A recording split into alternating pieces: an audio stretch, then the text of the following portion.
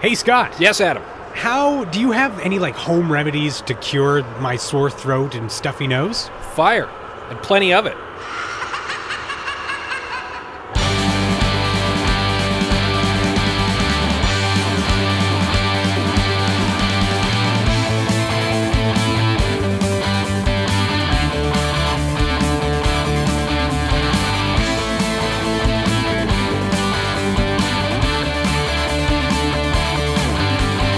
Coming to you almost live from the depths of Arkham Asylum, this is the Unknown Studio. I'm Scott. I'm Adam. And we are your hosts. We have a lot of great stuff for you this episode, including, what have we got? We've got some highlights from our birthday bash with the Edmontonian. We've also got a rant from Adam. But before we get to any of that, we have a very special guest in the studio today, a friend of ours from parts...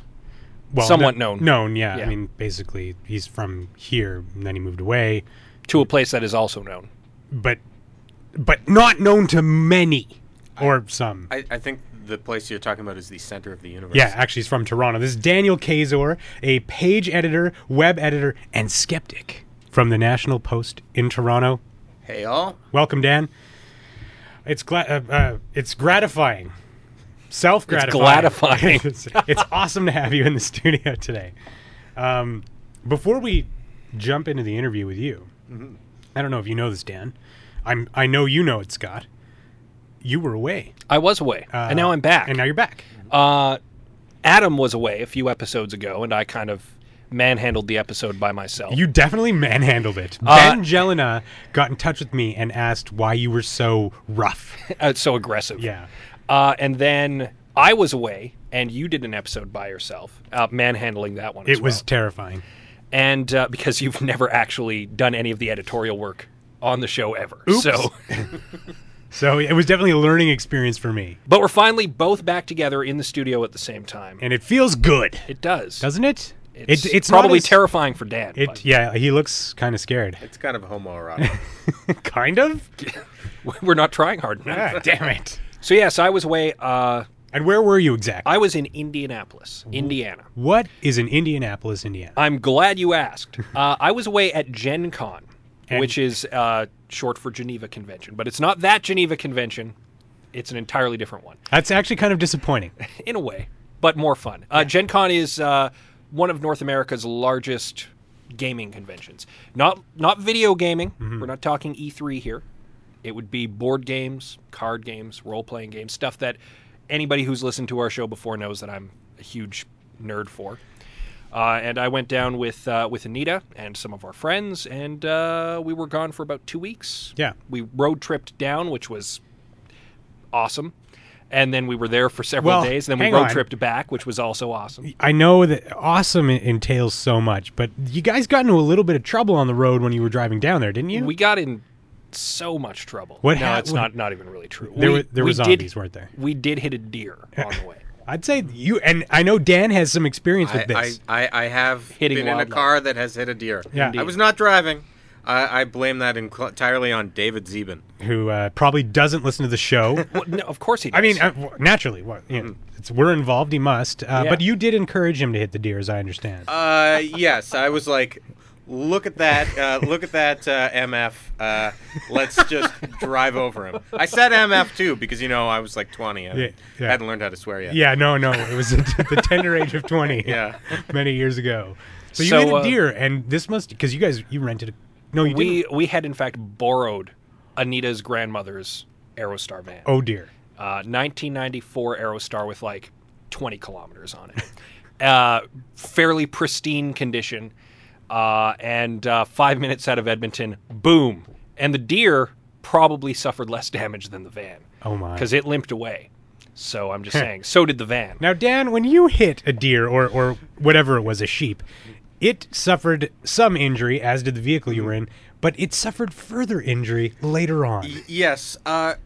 We were about 50 or 60 feet down the road. We got out.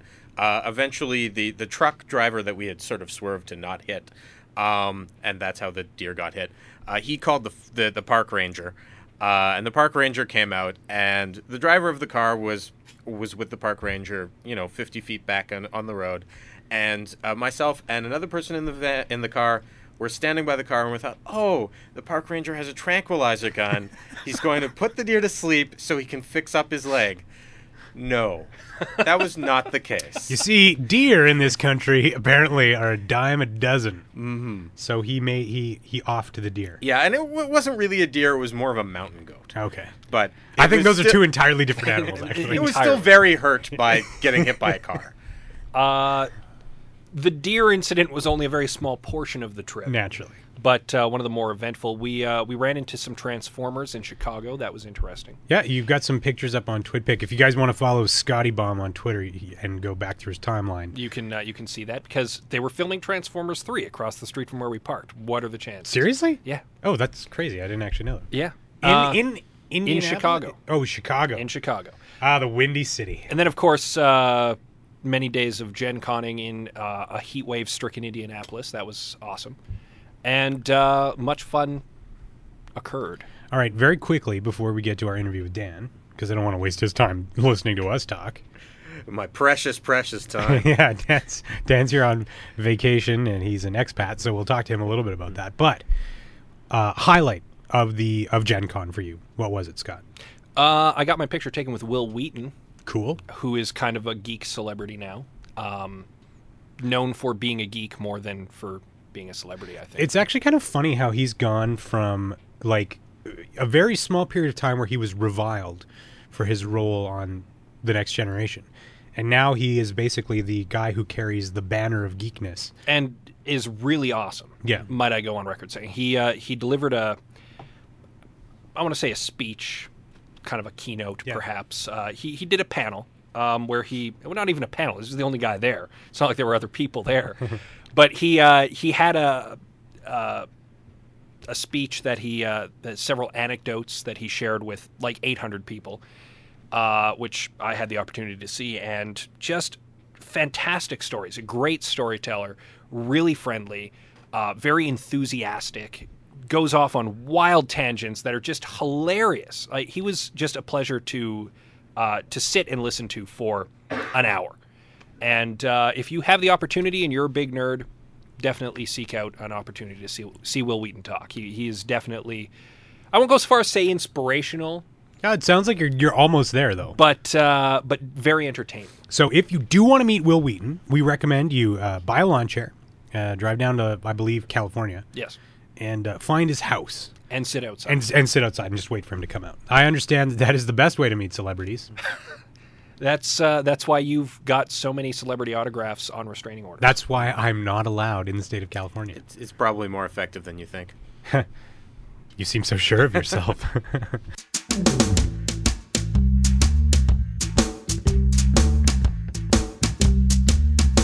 So the Unknown Studio recently celebrated its first birthday, along with our sister website, theedmontonian.com. A couple months late, but better late than never. As part of the party, we invited special media guests to come and celebrate with us by reading from celebrity autobiographies or doing readings of ridiculous song lyrics.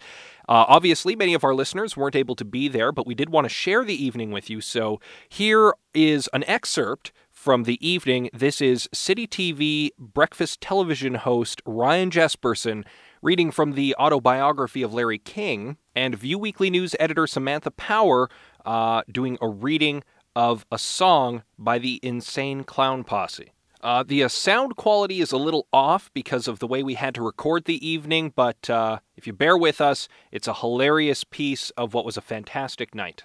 Enjoy. Okay, well, I don't envy whoever's following that. And on that note, next up we have one of Edmonton's media darlings. So he and his wife recently featured in the Edmonton Journal, and if you're really lucky, they might invite you over for dinner sometime. So he is the host of breakfast television on City TV. He also loves birthday cake, not to mention the Edmontonian and the Unknown Studio, and that's why he jumped at the chance to join you all tonight, toasting, in his words, a couple of the coolest initiatives in the city. Again, his words. If he sucks right now, please go easy on him. He has been awake since 4 a.m. Ladies and gentlemen, Ryan Jesperson. Making his way from the back.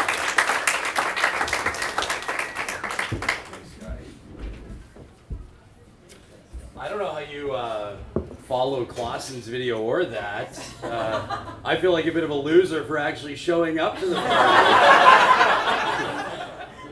Mr. Belding looks like he's 2 scotches away from a heart attack. Slightly disturbed right now. I'm going to read a little bit from Larry King and his remarkable journey. I'm fascinated by the man, always have been. I think he's incredible at what he does. I think his personal life is a complete disaster. I think that it would be fascinating to watch his production team work. He gets the biggest interviews. He asks the best questions in the fewest words, etc., etc. Larry King is someone that we can learn a lot from, mostly from his mistakes, probably, but here we go. If you were living in Miami, this is me as Larry King. The hidden egomaniac starting to bubble up. I love reading from Larry King in my own words into the mirror. It's nice to have you all here. Here we go. If you were living in Miami, I was everywhere you looked or listened. In 1962, I moved to WIOD, the largest radio station in the area. My interviews could be heard on weeknights from 9 to midnight. I'd also climb to the top of the ladder in local TV, leaving Channel 10, the coming-of-age ABC affiliate, and joining Channel 4, the CBS affiliate that dominated the market. I now had interview segments at 6 and 11 every Saturday and Sunday. My Sunday shows were on each side of 60 Minutes, which actually bombed at its inception because it aired on Tuesday nights opposite Bonanza. One of the reasons it was moved to Sunday was that it did well in that time slot in Miami. I was churning out my newspaper column for the Miami Herald and speaking at events across the city. When William F. Buckley, a founder of the conservative movement, came to visit Miami, he joked, "I can't escape you." Again and again, my talents and clout kept me out of trouble. The station manager might call me in with complaints from the husband of a woman I'd had an affair with. "Larry, you're so good. Why do you have to do things like this?" But what could he do? I was Mr. Miami. When the Dolphins arrived as an NFL expansion team and the first color commentator on the broadcast crew wasn't very good, who did they turn to in order to draw more listeners? Hear Larry King, Sunday on Dolphins football. My social life was as out of control as my finances. David Letterman's made fun of me for being married 7 times to 6 different women. What he actually doesn't know is that it's really 8 marriages to 7. I can't explain it, but I can tell you something I've always believed. What you're like at 20 is not what you're like at 30, and what you're like at 30 is not what you're like at 40, and so on. And when you look at the world that way, 3 marriages in a lifetime might be healthy. But no matter how you look at it, 8 is not. I never told anybody about the first time I got married. It was in Florida. Not even my brother. There was no wedding party. I was this young kid. I got into an affair with a beautiful woman 10 years older than me. Annette was 34. I'd never known such a thing growing up in Brooklyn. Going out with a woman 10 years older than me? Come on. But she was a mentor in a way. It was crazy. And she was probably made more adventurous by the fact that she was married when I met her. Annette had 3 kids. Her marriage obviously not working out, and after she got divorced, she told me that she'd done so because of me and insisted that I marry her. She could be very controlling, and I was never good at saying no, so we were married at Broward City Hall, but I was young and I wasn't going to be boxed in, so I never lived with her. I can't remember seeing her much after the wedding. Maybe a couple of times. Divorce papers were filed as a matter of course. One thing I've learned is you can never plan to fall in love. You simply cannot say, today it's going to happen. I'm going to fall in love. And if you ever do meet someone and it does happen, you can't get out of it. Events may push you out of it, but you can't get out of it. No one's ever explained it. Shakespeare tried. The best I can do is to describe the feeling like this. Falling in love is when you meet someone and she says, "I'll call you at 6, and 5 after 6 comes and she hasn't called, and you're out of your mind. That's what it was like with Aline. I met her when I was doing a show at Pumpernicks about Playboy bunnies. She came with her cousin. Aline was too young to be a bunny at the time. The age requirement was 21, and she was 20, but she would become one, and I was attracted to her right away. The only experience I had to compare it with at the time was what I felt for the Brooklyn Dodgers. When you develop an attachment to a team, your emotional well-being is dependent on the actions of others. The Dodgers could make me very happy, or they could hurt me terribly without their even knowing it. An innocent girl can do the same. "Oh, I'll call you later." The courting stage was not simple. Aline had a 5-year-old son when I met her. I mean, that wasn't a problem. Andy was a great kid, and he made me feel like a bit of a big shot. I'll never forget the day the adoption became official. The judge asked Andy if he liked his new name, and when Andy told him yes, I felt a surge of pride like I'd never known. All of a sudden, I was telling people that I had a child. I've always considered myself a good dad. I just wasn't a very good husband. I was always off in my own direction. Even when I was married, a part of me always felt single. Then again, this was not your Ozzie and Harriet type of marriage. I'd step into the bathroom and find bunny costumes hanging. The Playboy Club was a new type of experience back then. The sexual revolution was underway, and as a bunny, Aline was making 3 times my income in tips. She had a very low voice and didn't talk a lot, and she came off as very mysterious. I may not have been very good at fidelity.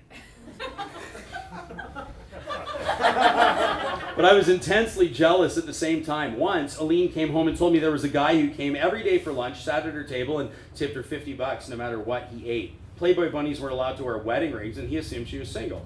The guy was shy and obviously enamored. She wasn't sure how to handle it, and I followed up the next day with a couple of friends and took over the next table. "Hey, there's my wife," I shouted as loud as I could and broke the guy's heart. It's impossible to know what happens to that feeling over time. Where does it go? Aline and I divorced. After we were separated, I introduced her to a guy who had a jazz show.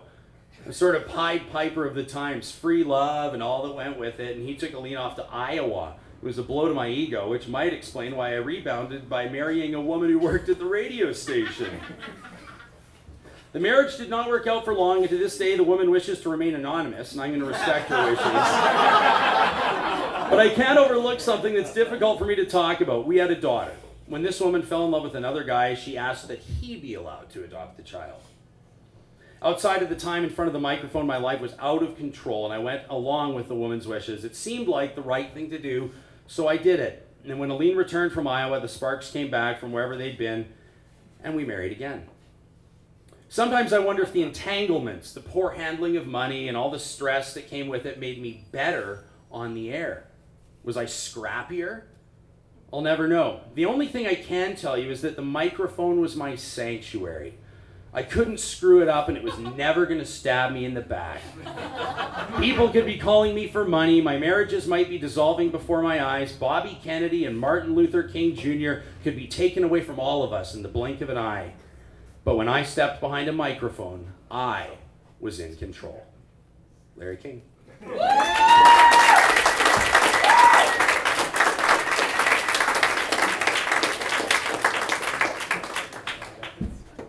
Ryan Jesperson, ladies and gentlemen. Also Larry King, I guess. We should maybe give him a hand as well. Okay. All right, so our next reader is a newsie in the truest sense. And it's not Karen Unland. I'm not leading into that. Samantha Power is currently the news editor at View Weekly. She previously served as news director at CJSR FM 88.5 in Edmonton, and dabbled in various forms of political protest, from hanging bridge banners to running various student organizations. She's finally achieved her degree in political science and creative writing after an astounding 9 years. Woo! Don't give up. It can happen to you. When she's not writing and researching news stories, you can find her at a local metal show or hosting her show on CJSR, Heavy Metal Lunchbox. Put your hands together repeatedly and rapidly for Samantha Power.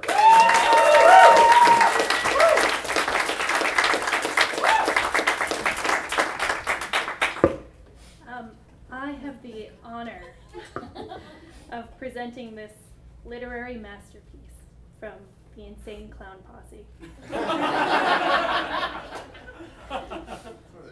I present Miracles. Woo! Woo!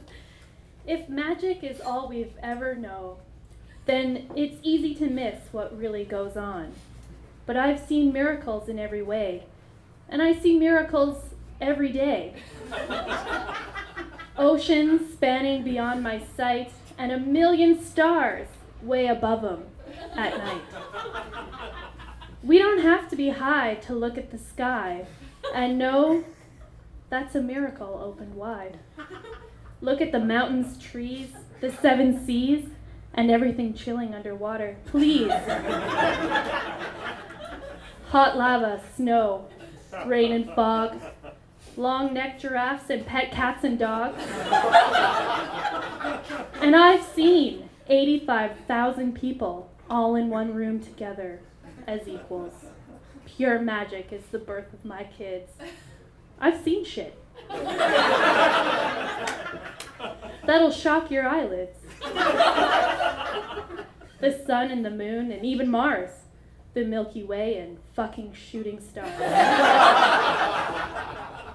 UFOs, a river flows. You plant a seed and nature grows. Niagara Falls and the pyramids. Everything you believed in as kids. Fucking rainbows after it rains. There's enough miracles here to blow your brains. I fed a fish to a pelican at Frisco Bay. It tried to eat my cell phone. He ran away. And music is magic, pure and clean. You can feel it and hear it, but it can't be seen. Music is all magic. Are you a believer in miracles? You can't even hold it. Do you notice and recognize miracles? It's just there in the air. Are you a believer in miracles? Pure motherfucking magic. This shit'll blow your fucking mind. Do you notice and recognize miracles? Now, music is a lot like love. It's all a feeling, and it fills the room. From the floor to the ceiling, I see miracles all around me. Stop and look around. It's all astounding. Water, fire, air, and dirt. Fucking magnets. How do they work?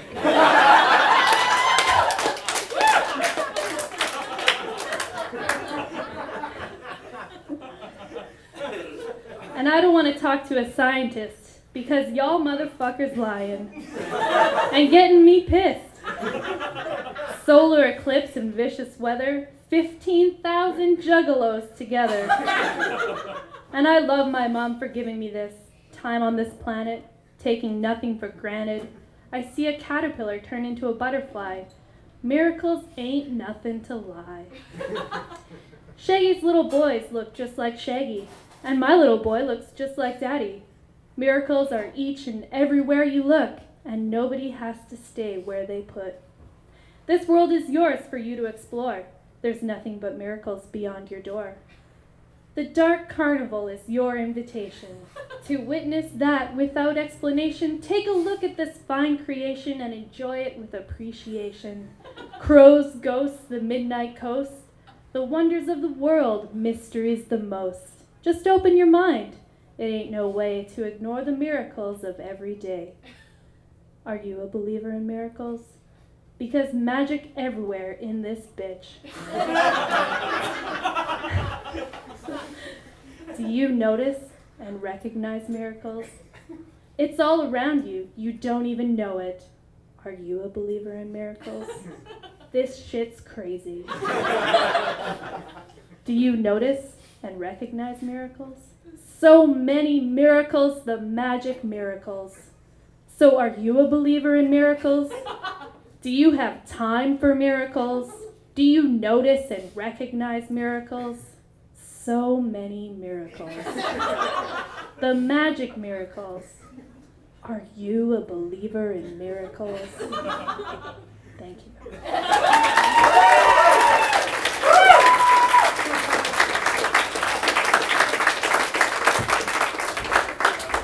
This evening's honorary juggalo, ladies and gentlemen, Samantha Power.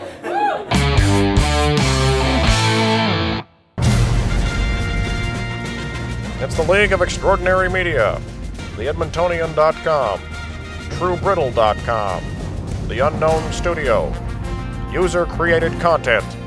It's a bird, it's a plane, it's a guarantee of quality Edmonton-based online content. If you're interested in joining or would like more information, visit LeagueofExtraordinaryMedia.com.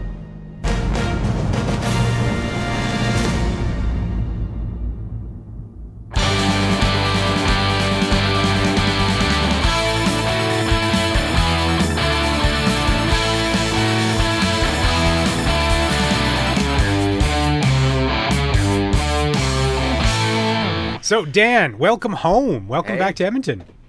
Yeah, it's good to be back. I was out today, and it was like 14 degrees out today, and I saw some guy in like a tank top and shorts, and I was like, Edmonton. Yeah. Good to be back. Was he getting into a truck that had bull testicles hanging from the back of it? Because that's when you know you're home. Yeah, well, no, I didn't see any trucks with dualies. I was kind of disappointed, actually.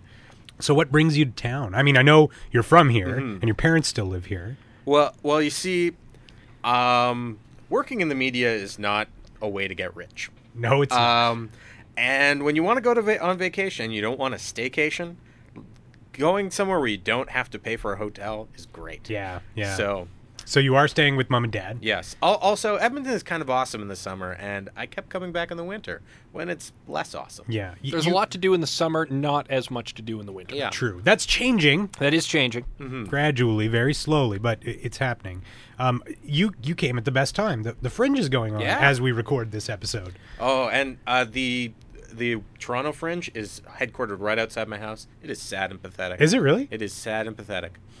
Now, I don't know the stats, but the Fringe has broken several records. Had broken even a record before it started again this season, in that they sold out of all of their pre-sale tickets before they kicked off. So, and Edmonton's is one of the largest in North America. I believe it is the largest in North America. I think it's...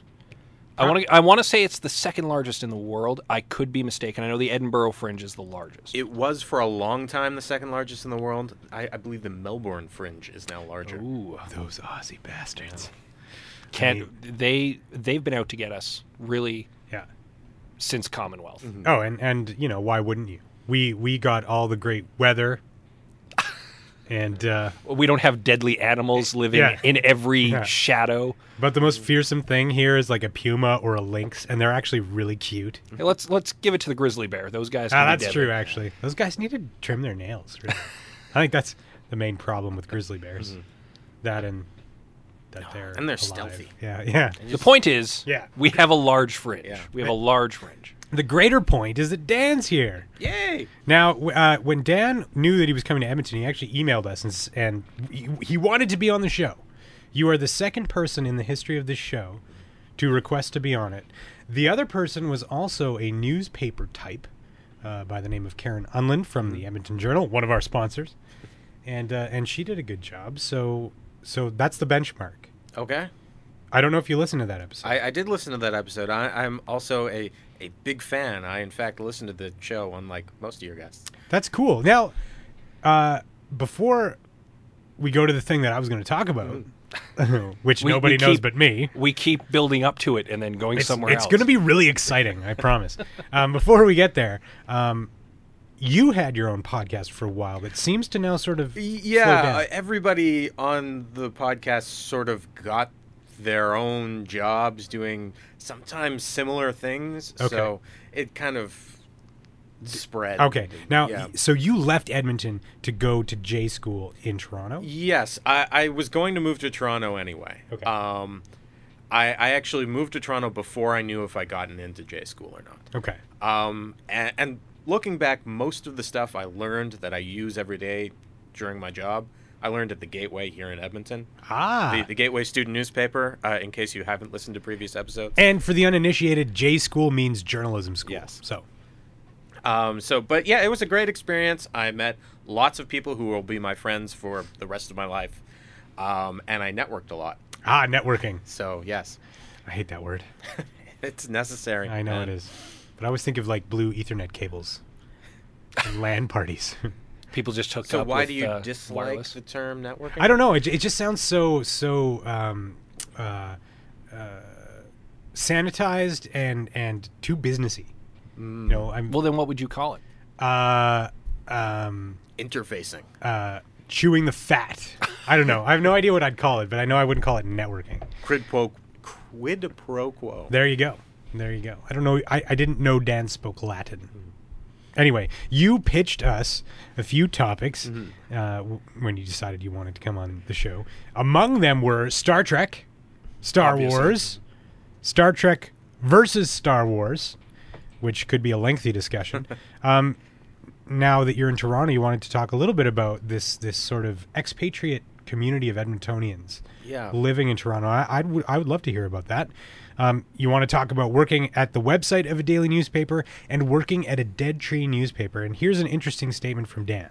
He doesn't think that anyone else from our Collective Past at the Gateway, actually works on a physical newspaper daily, other than you. Yeah, well, I should point out there are people who work at papers. I'm specifically talking about a daily. Like, there are people who work at alt weeklies, and alt weeklies are their Yes. own sort of thing, Yes. and I don't want to sort of denigrate on that. Oh, we would never. Yes. No. Although I do recall a previous guest pissing on the alt weeklies a little bit. Probably. Anyway, so there are a lot of Edmontonians from our cohort, as you said, living in Toronto. And they've all sort of formed this community together. What's that all about?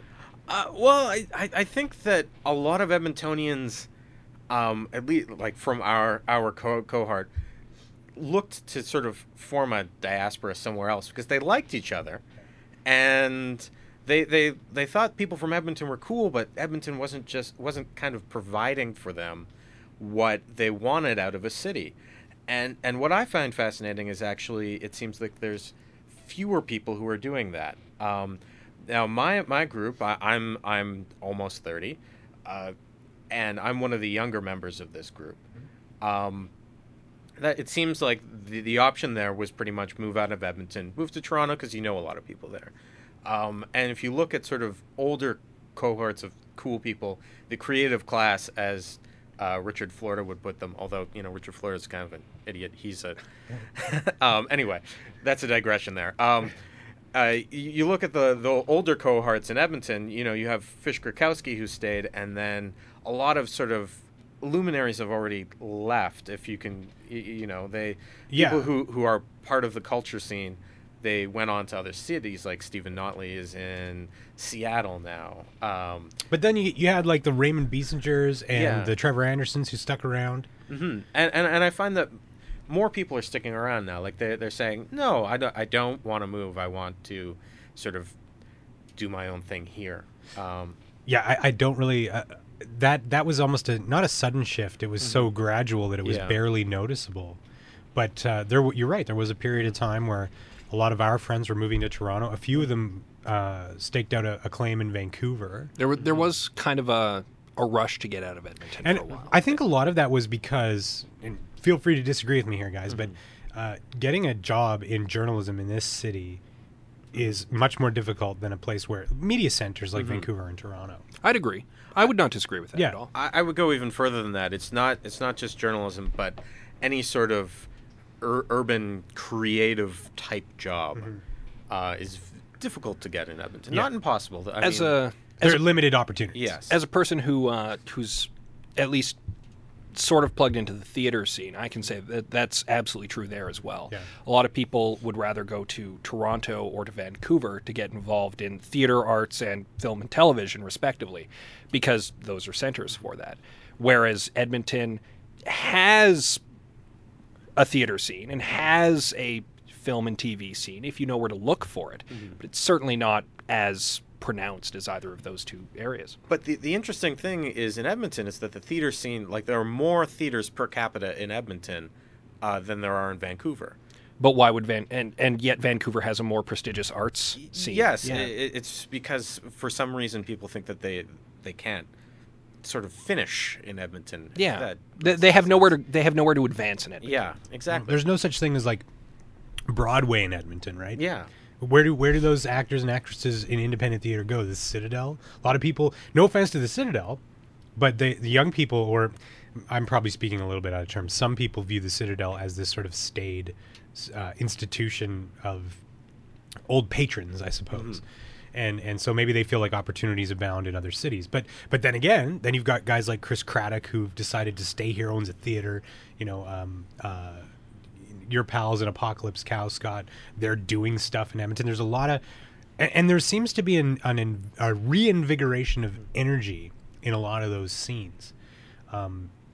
We've witnessed it in social media, Scott, and in media. Absolutely. And I guess you have in theater. The music scene in Edmonton seems to be there was a bit of a lull, in my opinion, where it wasn't as strong, and now it's starting to get stronger. Oh, that's another thing in Edmonton. There's far more of a music scene in Edmonton. I mean, there is one in Toronto, but in Vancouver, there isn't so much. I mean, there's a lot of bands who have sort of already kind of made it, Yeah. who moved to Vancouver. Yeah. But up-and-coming bands, not nearly as much. Interesting. That's not really true in Toronto. There's a lot of up-and-coming bands, and they probably should move somewhere else to make it before they come back to Toronto. Because if in Toronto, you can see a really great like big act that just had a cool CD come out in a 500 seat venue, and Yeah. that happens every single weekend. Yeah, I know. So- It's a shame that we don't get that here, but Yeah. so as someone who thinks, or you seem to notice that Edmonton is undergoing, I don't know, a bit of call it a cultural renaissance. Does it make it a more attractive place to you as an expat, or as not an expat? What do you think when you come here? It does make it a more attractive place to me as an expat. I think it's still. It still isn't nearly as urban as I quite like it. I mean, I when I came here today, when I was informed where I needed to go, It's unknown. there was just sort of a casual acceptance of the fact that I would have to drive here, and that's weird. If in Toronto, you actually can get place to place without having to drive. Yeah. You can cycle places. The transit works when it isn't falling apart, and there's the culture of that. And as one of the least dense cities in North America, I think Edmonton is still a long way away from sort of having the vibrancy of a core in the way that. I agree. cities do. I think in our lifetimes, the core will get denser, and people traveling into it using transit, that's going to increase.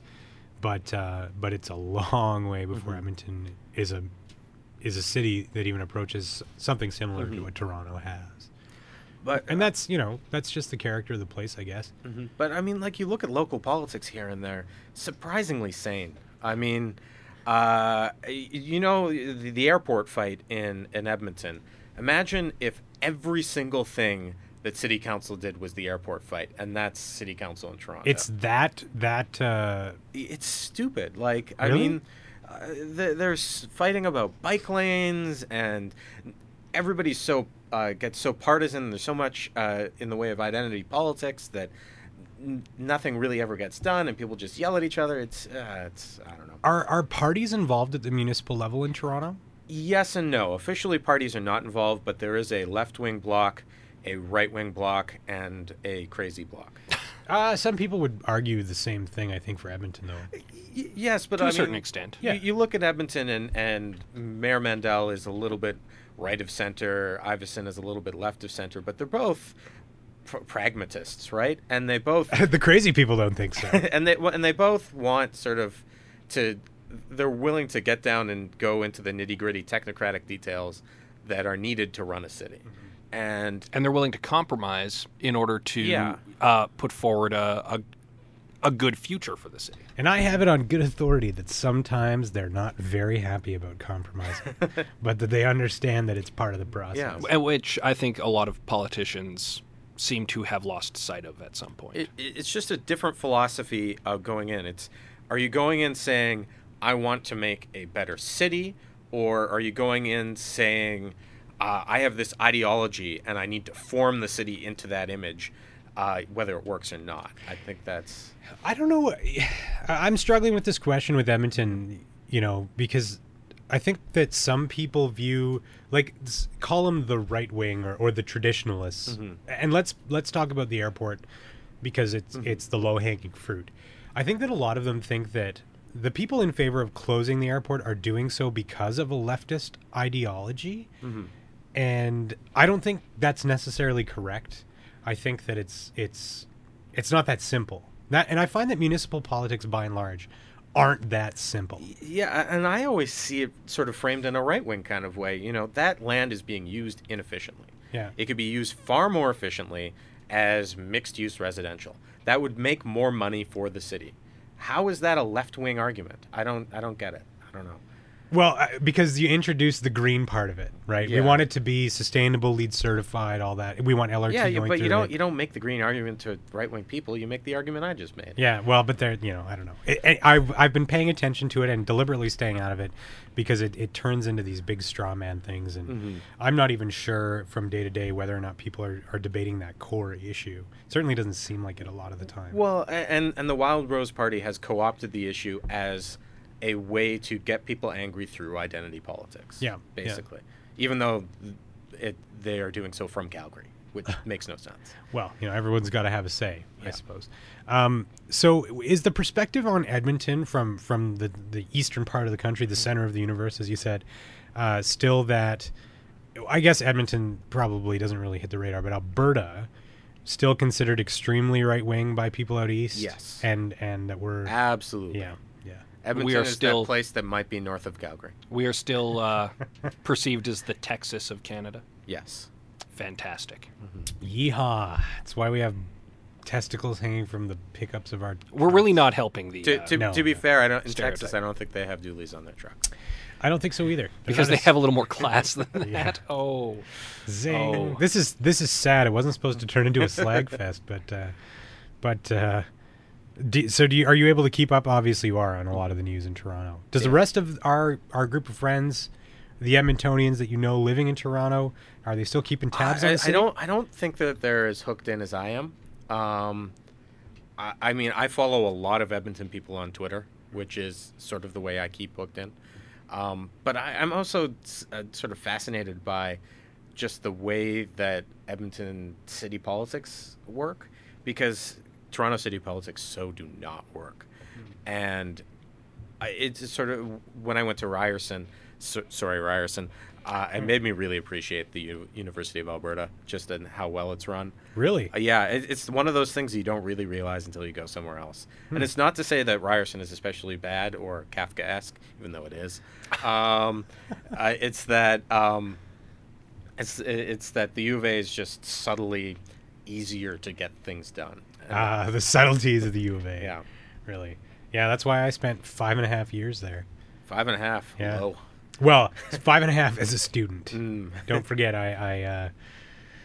well, I guess I'll admit it to everybody right now. When I was editor-in-chief of the Gateway, there was one semester where I wasn't a student, where I was actually breaking the bylaws. So, can I be posthumous? No, I'm not dead. So, can I be just like stricken from the record. Yeah, like I never existed. They blank out your picture on old issues. I think that on Wikipedia, my name should just have a strike through. That's the only way to handle that. That makes me feel really stupid for paying for that one course that I really didn't need. Well, I needed mine. See, so that's... No, wait, I didn't. So I did take one, and the other one, no. Terrible. I'm sorry, people who are working at the Gateway, don't do that. It's wrong. Don't ask your friends to hide it from everyone either. We're going to continue sharing a few more bits from our birthday bash. Coming up, we've got Colin McIntyre. He's one of the hosts of Makin' Whoopee on CJSR. It's also available as a podcast. And he's reading an excerpt from something written by a rather famous British Spice Girl. And then Mostly Water Theatre's Trent Wilkie with a hilarious piece out of Tom Arnold's autobiography. Again, we apologize for the sound quality, but hopefully you enjoy it. We're going to have our next reader come up, and I just made eye contact with him in the audience. It was very awkward. It was terrible. But it is Colin McIntyre. He's sitting right over there. He's from Saskatchewan. Hold your booze. He likes chocolate milk and hilarious kitten videos. He is one of the world's leading authorities on the Asia League ice hockey and co-hosts a morning show podcast called Makin' Whoopee on CJSR. You can follow him on Twitter. In fact, I encourage you to do so because he is insightful and hilarious, both. And he will make fun of soccer and complain about blackberries there. You can follow him at twitter.com/thecolinium. It's Colin McIntyre.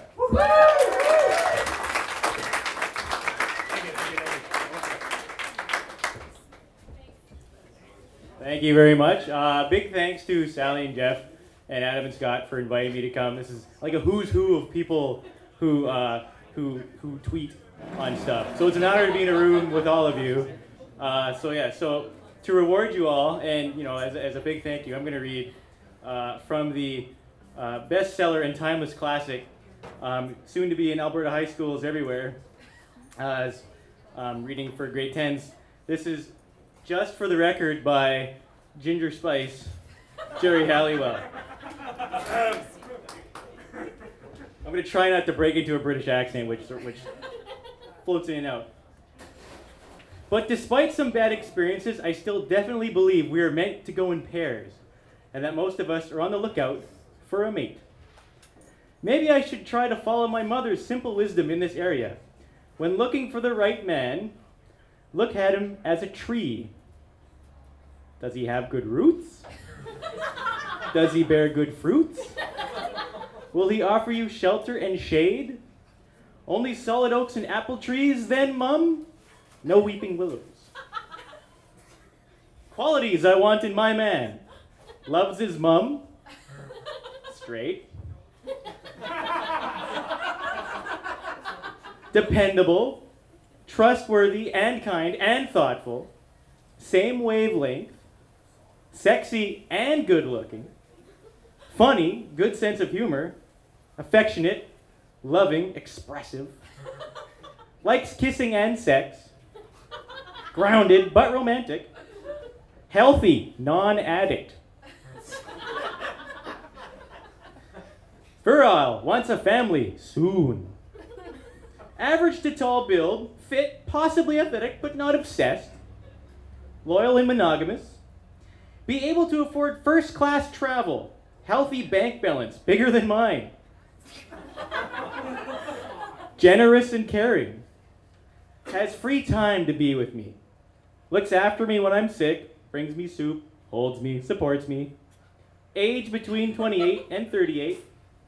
Likes my dog. Accepts me for who I am, me with or without my fame. Accepts and loves me regardless of my body size, fat and thin. He is respected and admired, has earned prestige and honor in his own right, can be famous or not, fame doesn't matter. Has faith in God, wants marriage and commitment, is honest and upfront, admires me, respects me, treats me like a queen, yet we're best friends. Sensitive but sensible. But of course, this is a generalization, and I'm open to exceptions to these rules. I'm prepared to be flexible. Thank you.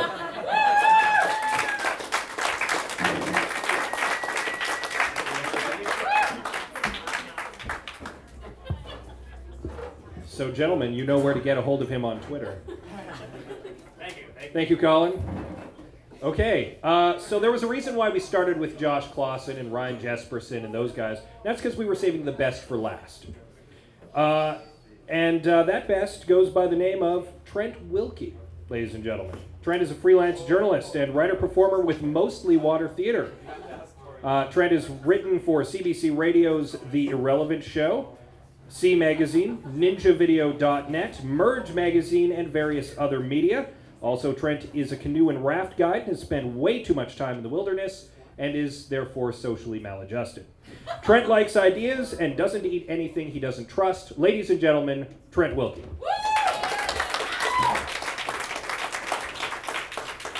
Does anybody here know Matt Stanton? I work with Matt too. Have you seen him naked too? Absolutely, yeah. It's frustrating, eh? What's with that weird breast on the back of his neck? Yeah, for dancing my ass. How many people here have never raised their hands before? Good. Oh, nerds are smart. So we've had a lot of fun tonight, a lot of comedy, a lot of jokes, a lot of yucking it up. I wanted to bring it down a bit here. When I read this, I want you to think of strife, post-colonial altruism, existential nuances, and people who don't deserve what they have. From Tom Arnold's How I Lost 5 Pounds in 6 Years, page 124 to 125. I'm gonna fucking cry. That's how it started. Just kidding. Just kidding, everybody. Calm down. The infamous battle of the parking lot space against the Seinfeld cast. I actually do have a bad leg. This isn't for for beating people. Unless... Shut up, Trent. No, you shut up! Roseanne, The Jackie Thomas Show, and Seinfeld all filmed in the same lot, CBC, MGM, and Studio City. And all of us big stars had our own parking spot with our name on it, which is why I became very frustrated when someone had parked in mine. It was a huge pain in the... I'm not going to say that word. To call security. Actually, I never personally called security, but I did have someone to tell them to do it, which is still a moderate pain in the... I'm not going to say that word.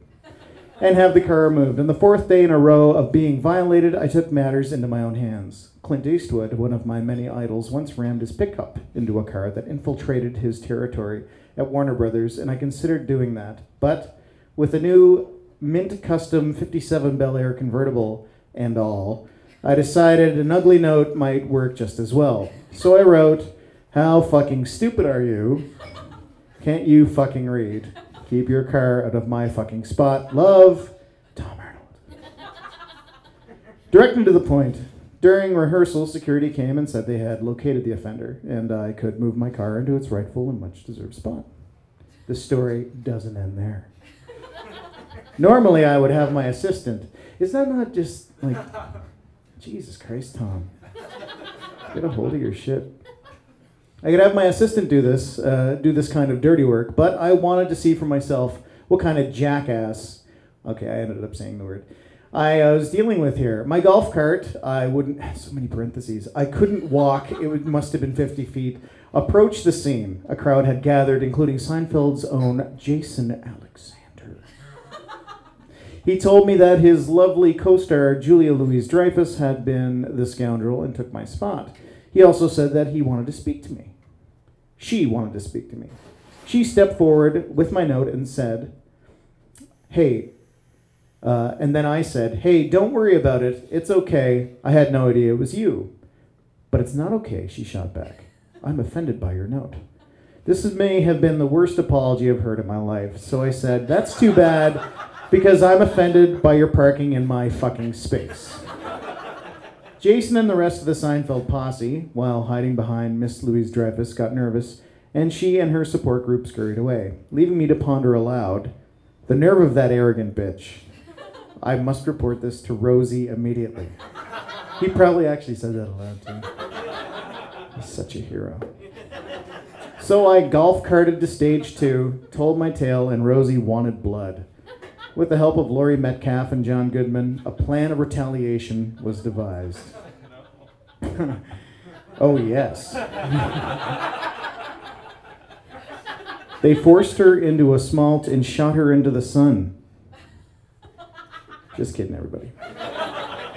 The set of a television show can be a boring place, so you have to invent your own fun.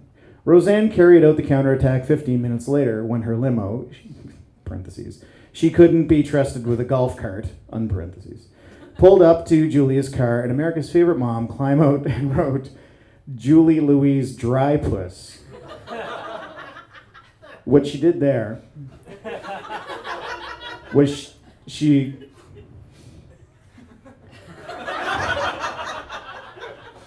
wrote Julia Louise Dry Puss in soap on the windshield and left a picture of a big man's naked ass under the wiper. Seinfeld co-creator Larry David still has John Goodman's good side framed in his office. Thank you very much, everybody.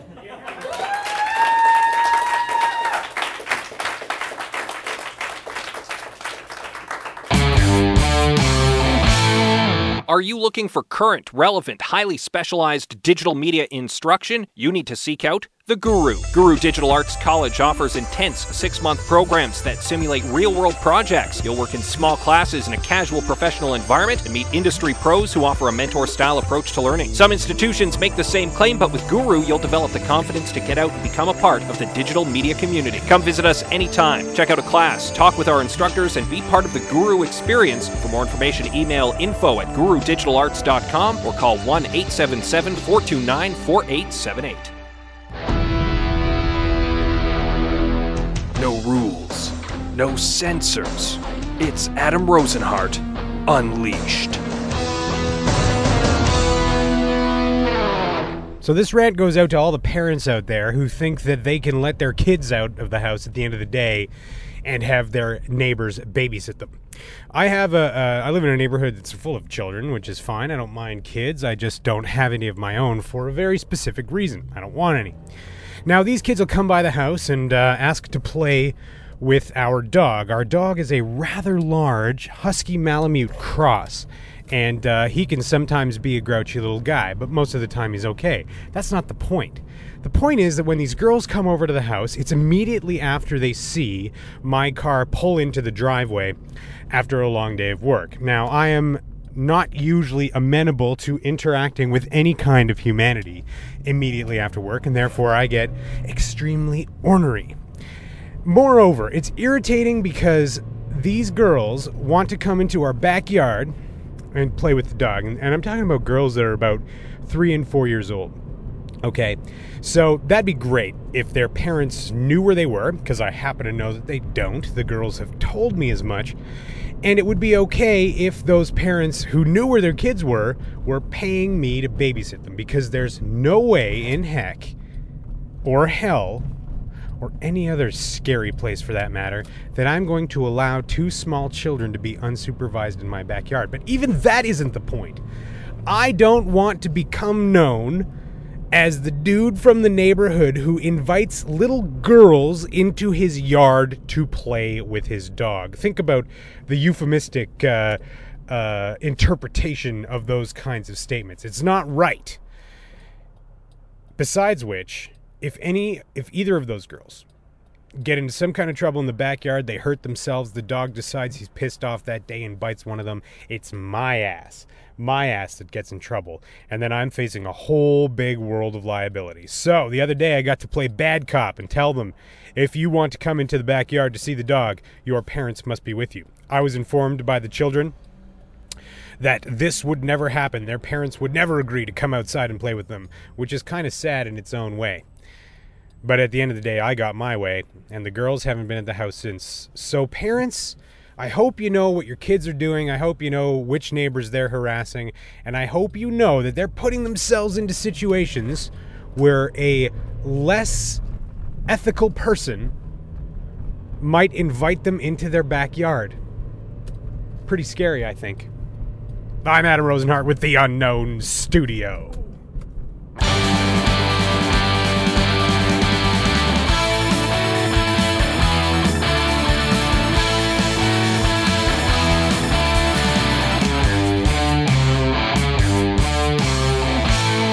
First sponsor has been with us since the beginning, and we like to call them the Edmonton Journal. That's right. Those ink-stained wretches have been sponsoring our show because they see something wonderful. And they don't mind us calling them ink-stained wretches. Well, I mean, basically every episode. Yeah, well, and they'll be the first to admit that they're something approaching ink-stained wretches. Our other sponsor is Guru Digital Arts College. Really cool place. A fantastic training ground for design, essentially. Web design, print design, any kind of design. They teach you how to code in PHP and how to use content management systems. In fact, League member Sally Poulsen just graduated from there. That's true. And got a tremendous amount of training from them in a very short period of time. So if you're thinking of going back to school, you want to do something designy, GuruDigitalArts.com. And our last sponsor, you heard her last week on the show say the phrase vajazzled vajayjay on 2 separate occasions. Brenda Kerber and the Traveling Tickle Trunk, Edmonton's sex positive store. So if you're looking for toys, if you're looking for books, movies, any kind of resources around human sexuality, that is the place to go. Thank you to all of our sponsors. By the way, I think we can safely say right here, right now, that the Unknown Studio gets 60s of listeners. Really? Yes. We're averaging about 618 downloads per episode. We're reaching a mythical milestone. When we hit 1,000, I will do something insane. He's not willing to set in stone what that will be at this time. But suffice to say, get your friends to listen. Adam will do something crazy. Might eat a sandwich with spicy mayo or something. I love spicy mayo. I don't know. Maybe I'll go bungee. I'll bungee jump for charity. I don't freaking know. Don't hold me to that. I'm terrified of heights, sort of. Not really. Anyway, I digress again. What else can we talk with Dan about that's exciting? Well, what were some of the other topics that he proposed? Well, you'd mentioned Star Trek Yeah. and Star Wars and pitting the two against each other. Now, we won't go to which one is better, because that, I believe, is a question in our Fast 15. It's true. Which we missed last episode, but that's okay. So we won't talk about that, but what can we talk about with Star Trek? What did you think of the new film? What did you think of J.J. Abrams' reboot of the Star Trek franchise? Well, it was basically a terrible script made very watchable by the charisma of its cast and director. Which basically describes many Star Treks. Yes, a good portion of Star Trek, like Yeah. at least 63%. Yeah. Yeah. So what was your favorite part about the movie, aside from just the cast's charisma? Were there moments in there that you really thought were great? I like that they, spoilers, actually had the balls to blow up Vulcan. I mean, that sort of surprised me. That was huge. Although it kind of broke the story a little bit, but it was okay. Yeah. It was them willing to put their own stamp on the universe and say, you know what? No, this is our own thing now.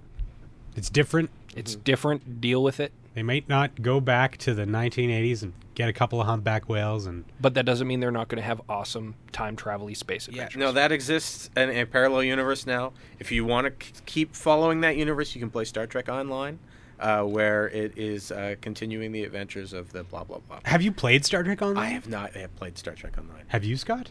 Lord, no. Having the last performance of Leonard Nimoy as Spock. That's on Star Trek Online? Yes.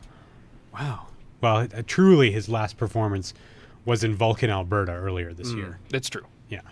Yeah. Why did you say God no to have? I have not played an online game, like a serious, massively multiplayer online game, in some time.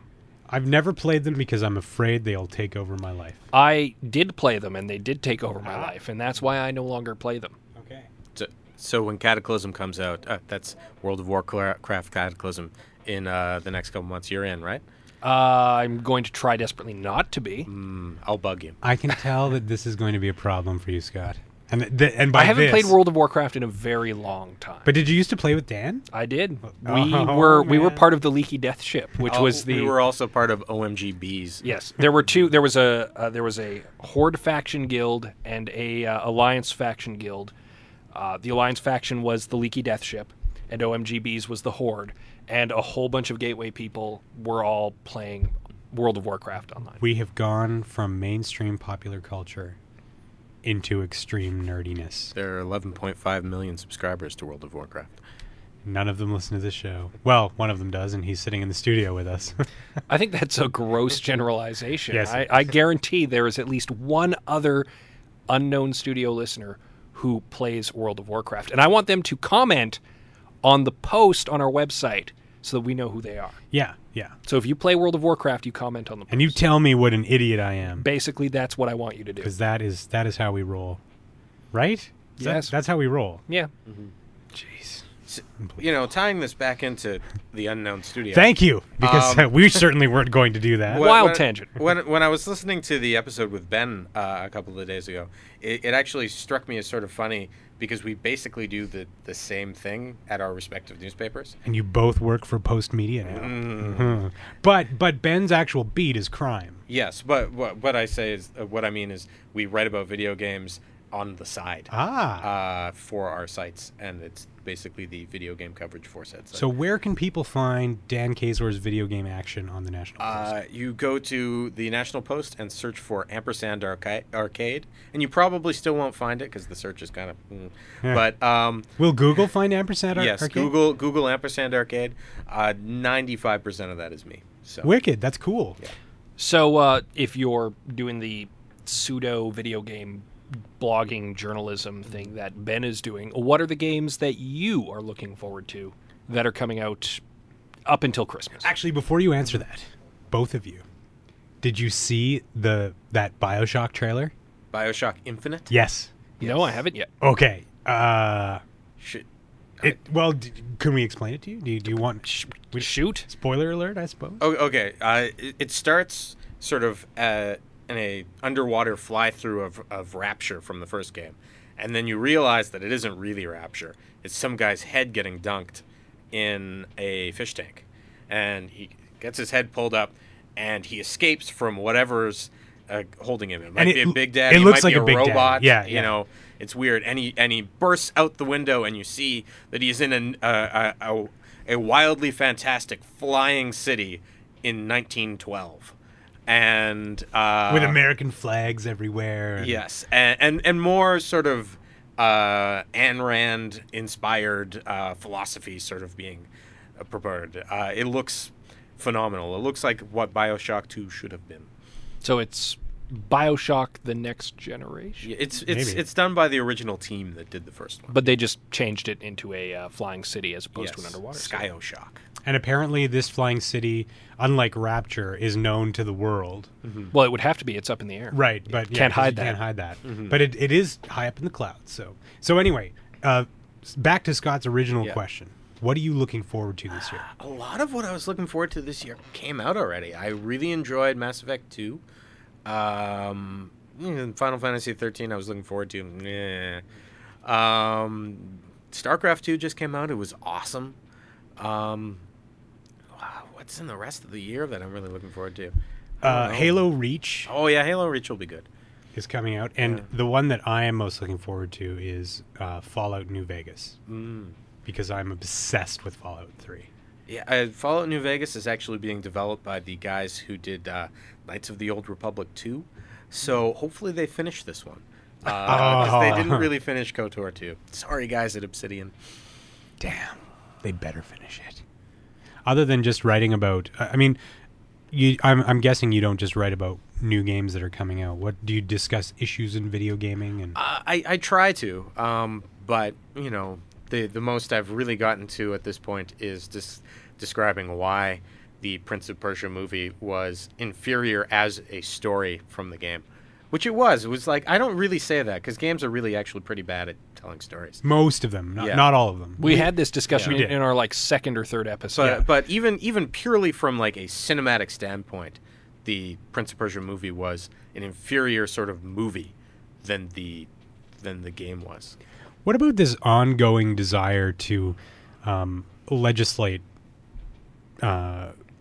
Well, I'm not actually sure what the issue is now, but they're trying to legislate who can buy video games and make that process more draconian. Yeah, almost by the sounds of it. Well, I mean that's more a question of what kind of country does the United States want to be, more than anything about video games, because it's clearly a First Amendment issue. Clearly, they should not be regulated by the government. Yeah, I agree. I think that the United States is becoming a country that is less enamored with the First Amendment, and I don't know. If video games start getting regulated in that way, that says bad things about the United States to me. I don't know. I don't disagree with you. The issue today, maybe not a few weeks from now, is this construction of a Muslim community center near the Ground Zero site.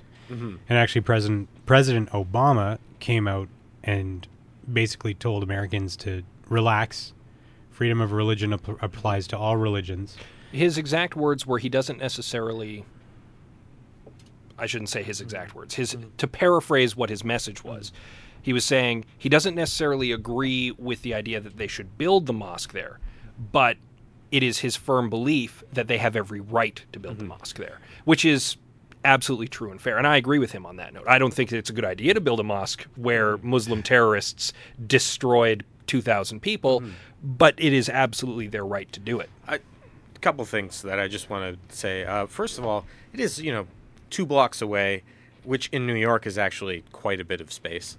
Fair enough. And second, there has only been one really good poll on this, which parsed the question into 2 pieces. One, do you think there should be a mosque there? One, do you think they have the right to build there? And that actually showed that a healthy majority of Americans believe that they have the right to build there, even though a healthy majority of Americans also think that they shouldn't build there. So I think this is basically again, right-wing politicians in the United States using identity politics to fire up their base before the election. One last thing on American politics. Okay. How do you guys think Barack Obama has done so far? Given the expectations and the promises made, how has he done? That's a complicated question. It is. Agreed. I think that he has, in many ways, not managed his political image as well as he could have.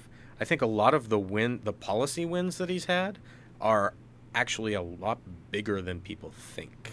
Agreed. I think that his healthcare win was huge. I think getting stimulus through the first time, which he unfortunately had to burn a lot of political capital to do, but he had to do it. I think that was important. Unfortunately, he really needs to do another round of stimulus to make the first round worth it. I mean, that's questionable, but it's. I've seen it said in several places. But I mean, that has become politically unworkable at this point. Yeah. I think that anybody who thought he was sort of a liberal super god really wasn't paying attention. I mean, he's always been a moderate. He was not the most liberal person running. That was John Edwards, by the way. He would have been great. I think he's done pretty well. I don't know.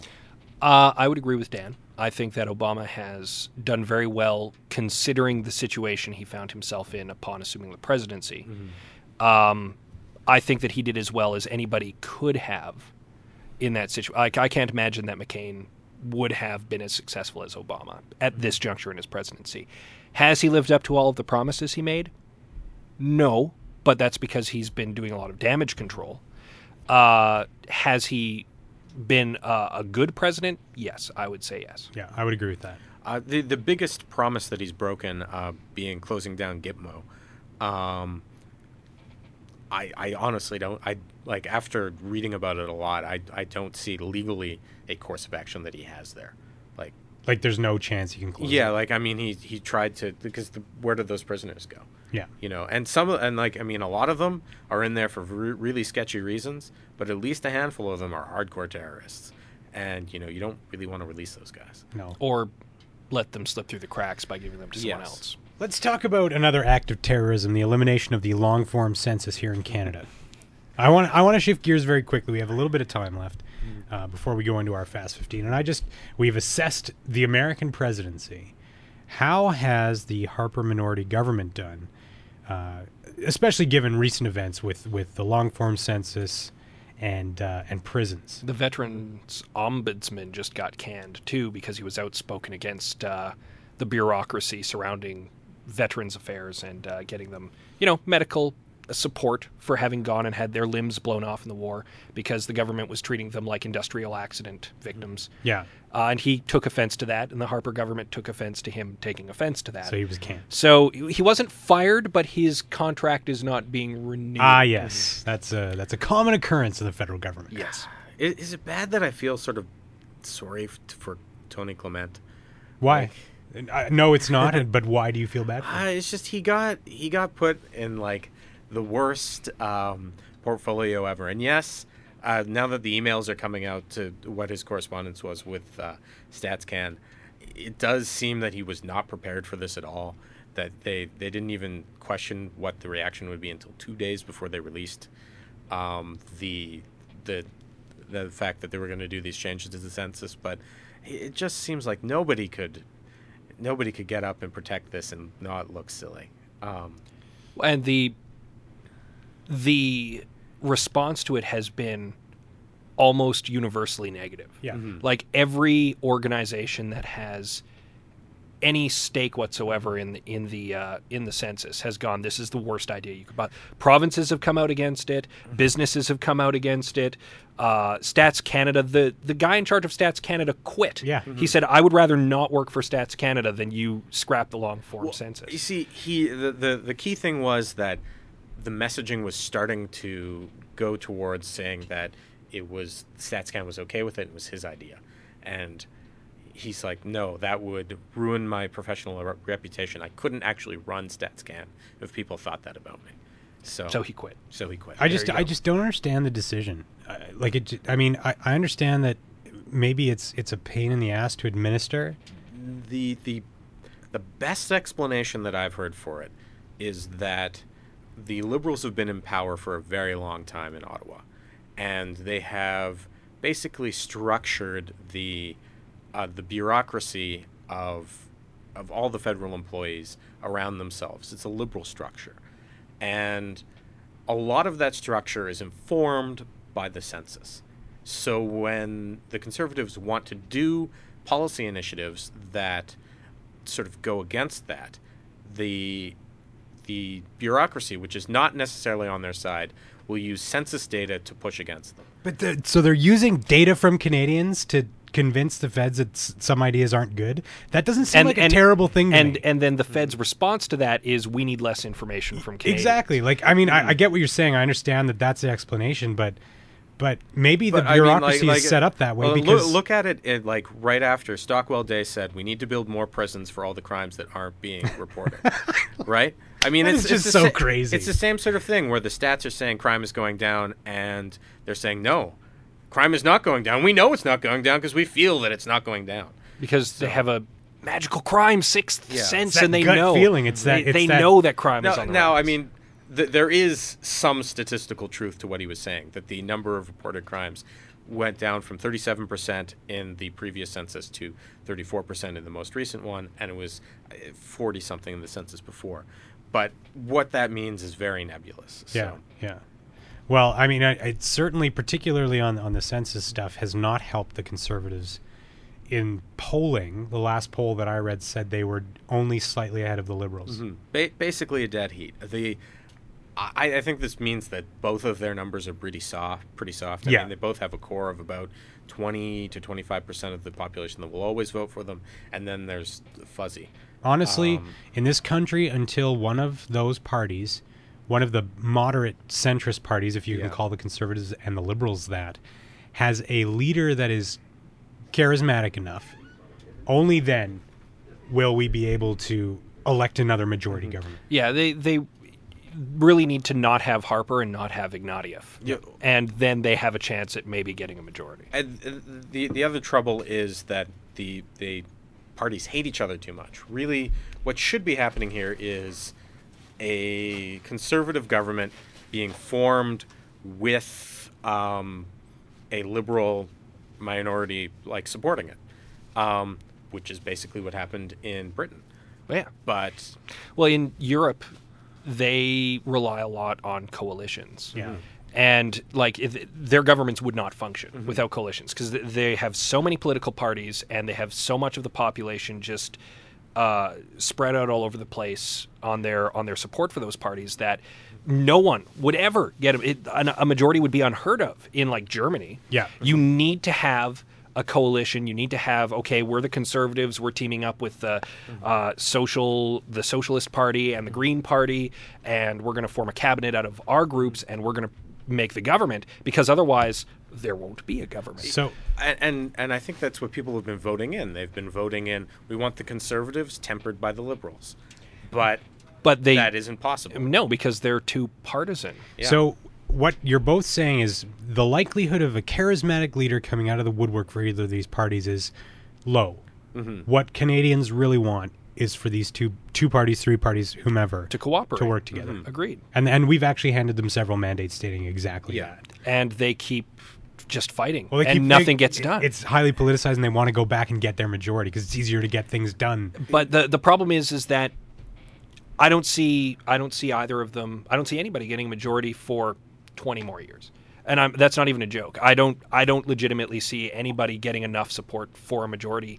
The problem is soon. they no longer are able to get any seats in Quebec, basically. Yeah. And the electoral math breaks down at that point. And the reason the Liberals were able to get majorities before is because they just locked Ontario. And they've lost that.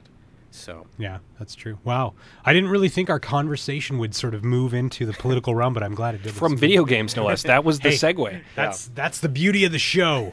An Edmonton perspective on really random shit. Yeah. Okay. We're coming down to the final minutes. I think it's time for you, Adam, to pull out your favorite part of the show. Oh, I don't think you know what that is, Scott. Or maybe you do. What is it? The Fast 15.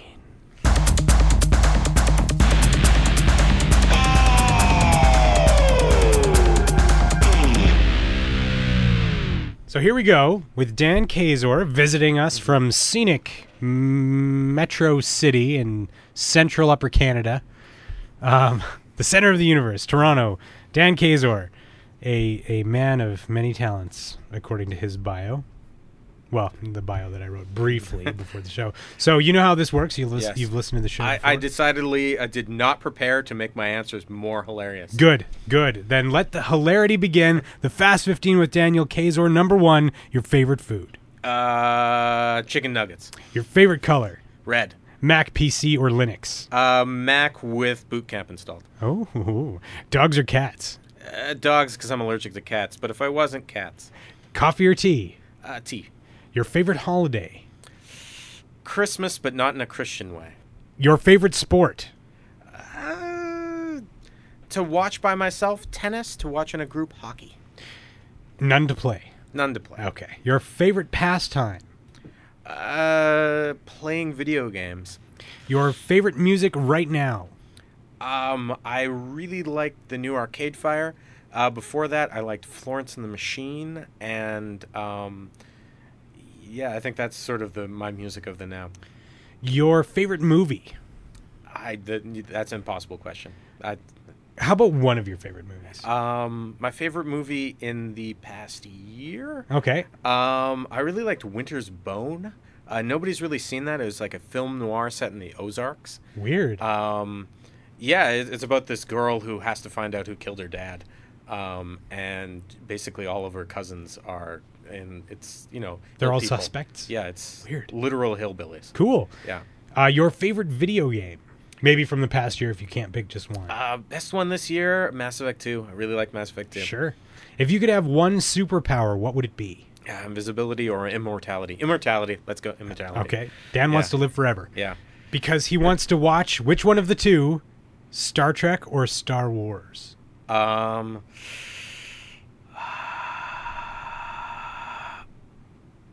Okay, we're talking just the movies or like full series? Everything. Everything from everything. Star Trek. Okay. Oh, phew. Dodged that bullet. And now we're on to our wild card questions. Your first wild card. What is your preferred video game system and why? Oh, man. At this very moment, I would probably say the Xbox 360, but just by a hair. I actually like using the PlayStation 3 more. Because of the Blu-ray and all that stuff? The Blu-ray, I think the UI is just a little bit better. They're both bad in different ways. Yeah. Yeah, there's just there are more better games on the 360. Yeah. And finally, our last wild card question. What was your favorite movie or television robot of all time? Oh, favorite... Well, there's Bender and Data. I'm going to say Data. He's not a robot, he's an android. He's basically Bender. a robot. Bender is an excellent choice. He is. Bender Bending Rodriguez. It was made in America's heartland, Mexico. Yes. There you have it, everyone. Dan Kazor, the Fast 15 on the Unknown Studio. And next episode, we'll have more exciting guests and segments for you. You've been listening to The Unknown Studio, episode 31. Our guest, Daniel Kazor. Pre-production by Adam Rosenhart. Post-production by Scott C. Bourgeois. The Unknown Studio is a proud member of the League of Extraordinary Media. You can visit us on the web at theunknownstudio.ca. Thanks for listening.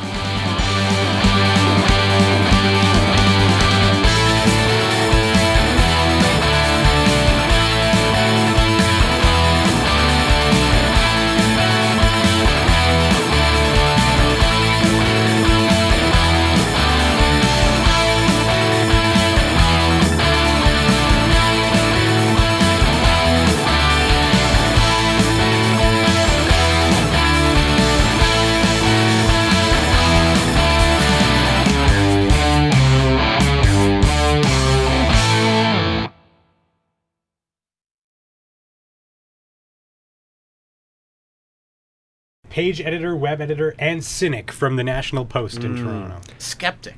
Okay, skeptic. As I was never an editor at the Gateway, I hate you both so much. You're really carrying that torch, Scott. I don't know, I would. I'm just saying. Which Wasn't is all- interesting only when you consider that the torch is carried against you. Yeah. So it's like, yeah, you should hate me. You absolutely should. Why are you carrying that torch?